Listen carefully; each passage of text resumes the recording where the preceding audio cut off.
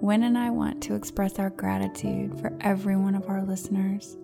Thank you for being a part of this podcast and sharing this space with us each week. We are now offering an opportunity to work with Wynn or myself individually in a deeper look towards what's true about life and who you really are. If you'd like to know more, email me or Wynn for more details. In a 3-day dive under the noise, anything is possible. Let's find out. Now onto the podcast. Welcome. This podcast is an exploration into being human and what's possible when there's less attention on the noise in our heads. Warning: while listening to this broadcast, you may experience moments of deep peace, sighs of relief, personal insights, or long stretches of dead air. Do not be afraid. This is normal. Under the Noise with Wynn Morgan and Kate Roberts. Welcome to this week's Under the Noise with me, Wynn Morgan, and my wonderful co-host, Kate Roberts. Hello, Kate. Hey, Wynn. How you doing? I'm good. How are you? I'm really well, thanks. We had a really long chat before this. 40 minutes or so ago was when Kate and I said hello. We've been catching up about what's been happening in the past week in our lives. And also to chat about what ideas we might have for today, of which we drew a bit of a blank until we thought of potluck. Now, potluck is something that I went to a potluck night at someone's house in Los Angeles about 5 years ago, and I hadn't really realized what that meant, is that each guest would take along a dish of something, an appetizer or a main course or a dessert that would be had for dinner. I had no idea, because potluck, where I'm from, it isn't that. It's just chance, right? You just put your hand in a thing, and whatever prize you get that, or you get a number or something, which then relates to a prize. This does not have food in it. So the potluck that Kate and I thought of earlier on was a book that we both love, and it's the one book that is always on my desk here in my office at home, The Missing Link by Sydney Banks. And I first read this back in late 2012, and I didn't get it at all. I didn't like it. I didn't understand it, and I set it aside. And then about 5 years later, I looked at it again and I thought, this is brilliant. What a great book. Nothing had changed in the book. The book was identical, but my appreciation of it was totally different, which was really lovely to notice. And it's one that I read out to a number of clients and read with a number of clients, where we would have a session for an hour and I might read for 15 minutes. And 15 minutes of this book takes you a long way into it. It's probably about 1/10 of the book can be done in that amount of time. And then we chat about what Sydney Banks wrote and what meaning we've derived from it, what we think it means, and what we see for ourselves. So, Kate and I had this idea that maybe we would do that, but I wouldn't read for 50 minutes, just maybe one little chapter. And then we'd reflect.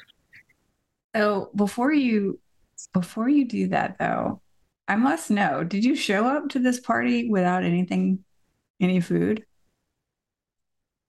I did, but I went, but they knew that would be the case, because I don't have a kitchen where I was staying. I was in a hotel. So I think I stopped off and I took some champagne or something. Well, there you go. You're not empty-handed. Not empty-handed. Although I might be wrong about that too. I'm not really sure. I might be wrong. The look on your face is like, no, I don't think I did that. Yeah. I just remember it was a Friday night, and Dang. I didn't know them, so I'm pretty sure I'd have taken something.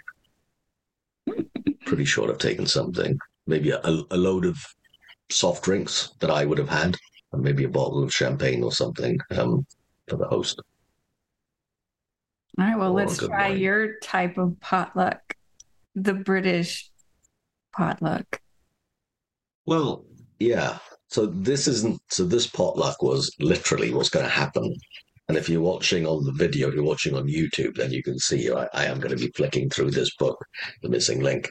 And then Kate's going to say stop. And where Kate says stop, I'm going to stop. And that's going to be the bit that we read out, which is not what potluck is in the UK either, but it's what the Under the Noise summer of 2023 potluck is. Oh, okay. So how about that? Let's do this. Are you ready? Okay, I'm ready. Stop. No, you. Okay, do it Well, again. Do it again. yeah, I was going to say we've just finished the book, and it's I did it, but you didn't hear a me. very short episode. So here it is, the back of the page, the back of the book, dedications. All right, let's do it. Okay, one more time. Stop. Oh, okay. Hmm. And if you've got a copy of this, you can play along at home, as they say, and you can read along. Unless you're in the car, you're driving. Not the smartest move that you might make today, so you're excused from that. So I'm going to read out the page that Kate got me to stop on, which is page 99. And if I remember, it's the same page number whether you've got the paperback version or the hardback version that I'm reading from here. Page 99 of The Missing Link, and it's Living in the Now. So it's a very nice place to have stopped on. Living in the Now. Through the centuries, the wise have told us to live in the now. This is why I say to you, the past is a ghost that cannot be held in the palm of your hand. The future cannot be grasped, no matter how desirable or enticing it may appear. Nor can the present be held, no matter how beautiful or exciting. I'm going to read that again. Living in the now. Through the centuries, the wise have told us to live in the now. This is why I say to you, the past is a ghost that cannot be held in the palm of your hand. The future cannot be grasped, no matter how desirable or enticing it may appear. Nor can the present be held, no matter how beautiful or exciting.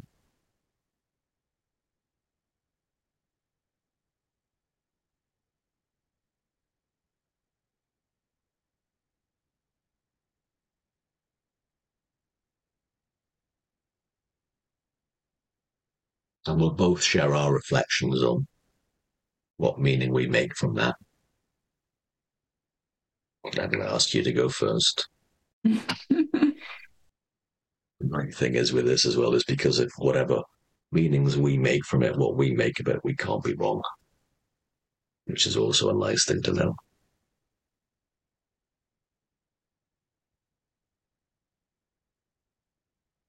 So I've thought about the present moment a bit in the last couple weeks.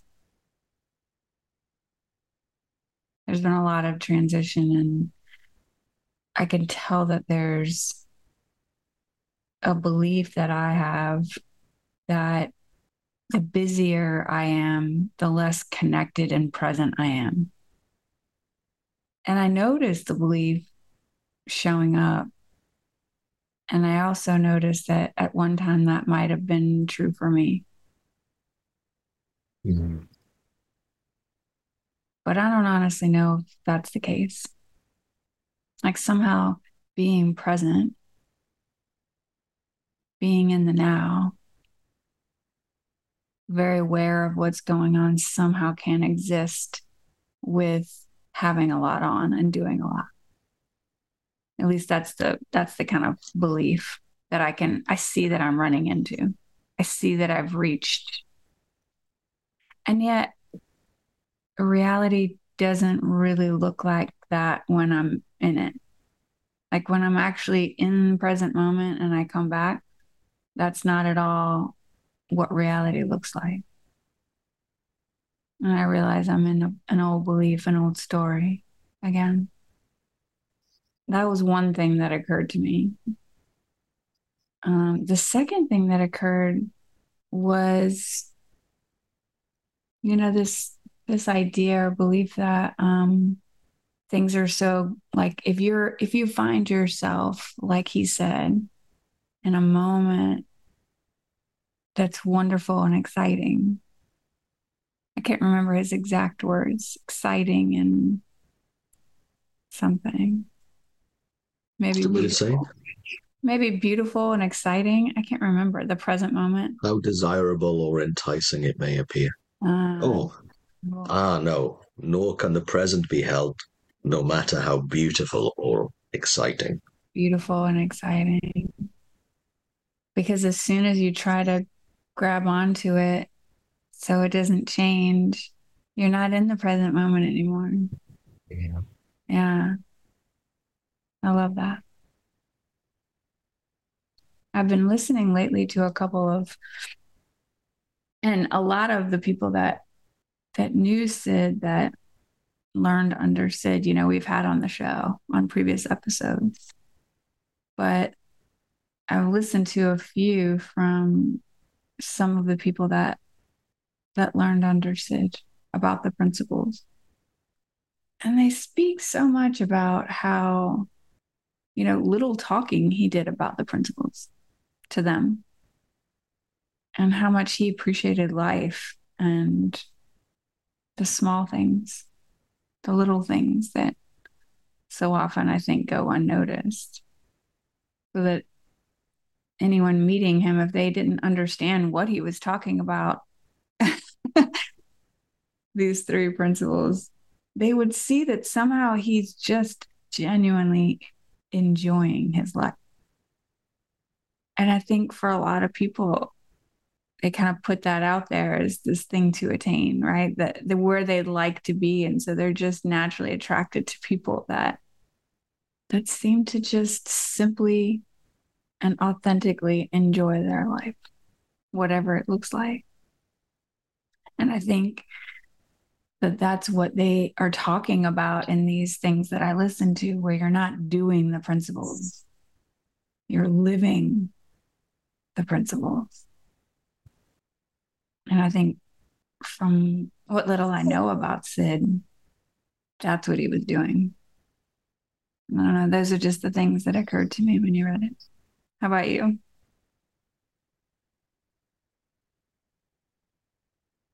In response to what you just shared, there's a lovely part of at least one of the recordings of Sydney Banks, and where he says, if you're listening to this tape, because in those days they were tapes as opposed to then they became CDs and now a digital file. If you're listening to this tape and you get a good feeling, wind down the window if you can't, throw the tape out the window. Now, he didn't really mean to do that, but figuratively, it was everything you need is in the feeling that you've got. That's what I made of that.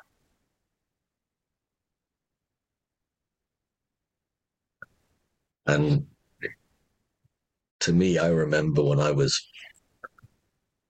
first being taught the three principles, and I was really trying to intellectualize the theory of the principles and realizing eventually that me wanting to do that was getting in my way. I didn't know that for quite a while. And even when I did know it, it didn't help for a while. Because then I just got frustrated about what do you mean you can't get it? Because it was just a very different way of me listening. Because I was still trying to listen with my intellect as opposed to something deeper that would resonate through every part of my mind. Not just my analytical mind, but every part of it. But I wouldn't let it in because I was thinking it out of existence. I think that passage of page 99 about living in the now, because it says so much. I mean, in a way, that's everything right there in 3 or 4 little sentences in my mind. Because a lot of us, okay, I'll speak from firsthand. I have often been dragging myself through hell over something that either I did or someone else had done, or just a thing that happened in the past, not realizing that that's just a ghost, not realizing how it really works.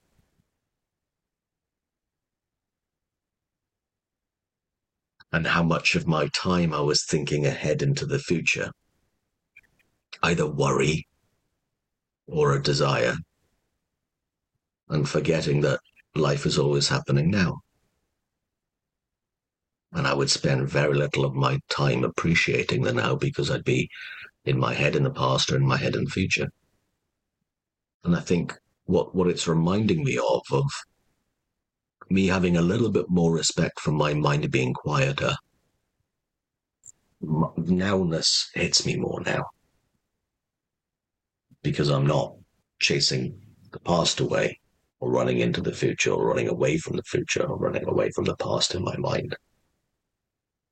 And last week, 2 weeks ago, I woke up looking out of a window of a friend's house and looking out at this view at about 6:30 in the morning and just being in awe of this view and a very quiet house and a very quiet time and a very quiet mind that I was in.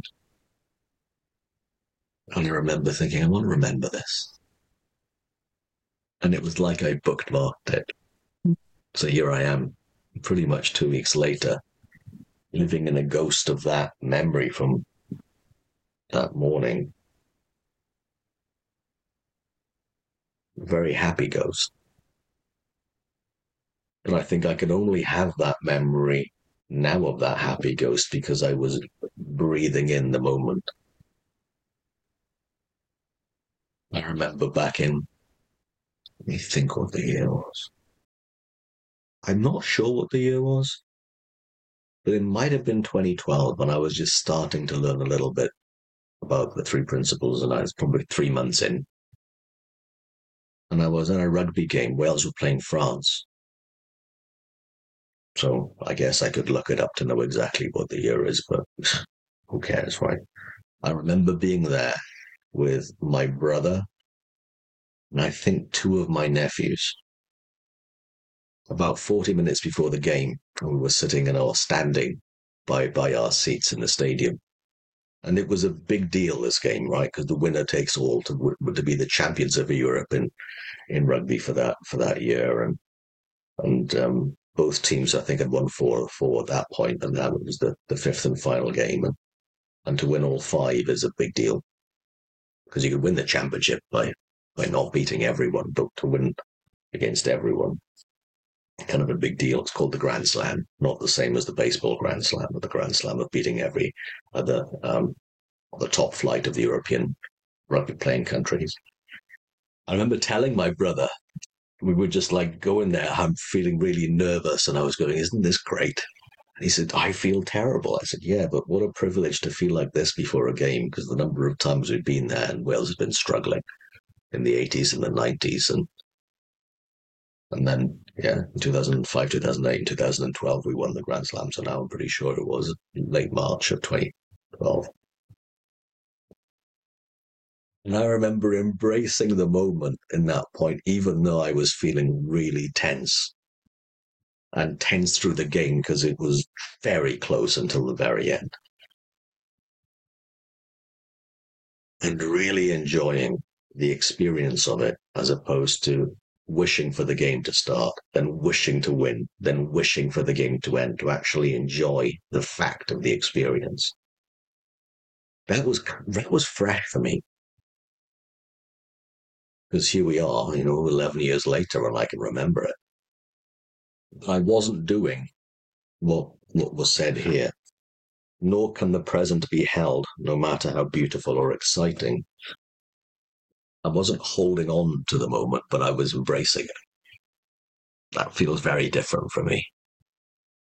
And a lot of the clients that I work with, there's been a few that have had post-traumatic, what's called post-traumatic stress disorder. But anyway, it's called lots of different things in different parts of the world. But an event has happened in the past that's been traumatic, and then how do they get over it? And there's been lots of different schools of thought about the best way of doing that for people. And to me, if the only thing anyone ever knew was the past is a ghost that cannot be held in the palm of your hand, and its memory brought to life by thought and now thought about a past experience, that's a ghost, then that can be completely healing. It can be completely healing. I've seen people heal from incredibly traumatic experiences in their past by simply understanding that in front of my eyes. And at the same time, the notion of being anxious and worried about the future and scared of what's next, for them to understand as well, the same mechanism works about a future thought, which is, a future ghost, as opposed to a past ghost. That it's all being made up right now. It's a now thought about something that hasn't happened and may or may not, but we're still feeling it now. And again, as soon as anyone sees that, then their relationship with that feeling can be really different. Doesn't mean the feeling goes away, doesn't mean that we won't feel anxious, but it does open the door to having a different relationship with anxiety. And in that moment, it's seen an awful lot more for what it is. So it's funny that you said stop and page 99 open, because to me, that offers hope, in my opinion, to so many things for so many people. And I was the first, in my mind, that had to see that for myself when I get wound up about the future, which I do. And when I'm tearing myself up about something that happened in the past, or dredging something into something up about the past and feeling bad about it now, it happens. It happens. And understanding a little bit about what Sydney Banks was pointing at there, that's been a life changer. So that's what comes to mind for me. I had just thought about, the things, to your point, that have affected people in the past and how we bring it forward into the present with our thought. So even if, say, something in the past happened where it was beyond our control and maybe somebody did something, right? Or we lost someone. And in the present moment, we're bringing that pain back ourselves through thought. And I imagine that some people listening to that might wonder, oh, I'm doing it to myself then. Right? So maybe somebody did something and it happened. It's, that's what would happen. But now I'm doing it to myself. And there's this place when you actually see the truth that you are actually, through your thought, experiencing that thing happening again. Although this time we're doing it. That It's like, well, I'm doing it. How do I stop doing it? Yeah. Oh, it's my fault. I'm making myself feel this way. And now we've just added all this new thought onto it. Now it's guilt and shame and it's spiraling.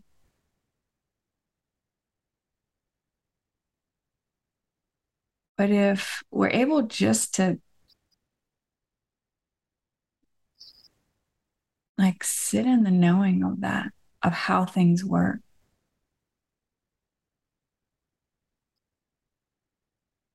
knowing that innocently we're doing it all the time. And I stress that word innocently because it's just how we work. Yeah.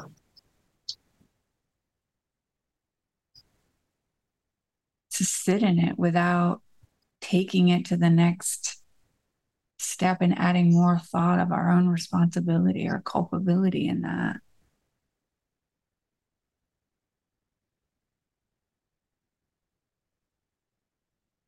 Yeah, we're no more at fault for that than an elephant is for having a trunk. That's what just came to my mind, is that there's no blame, fault, or there's nothing personal in that. That's how thought works in a human being, in the same way as elephant has a trunk. Humans have thought that look real. And I think it's the same as when we're in our thoughts and we're thinking about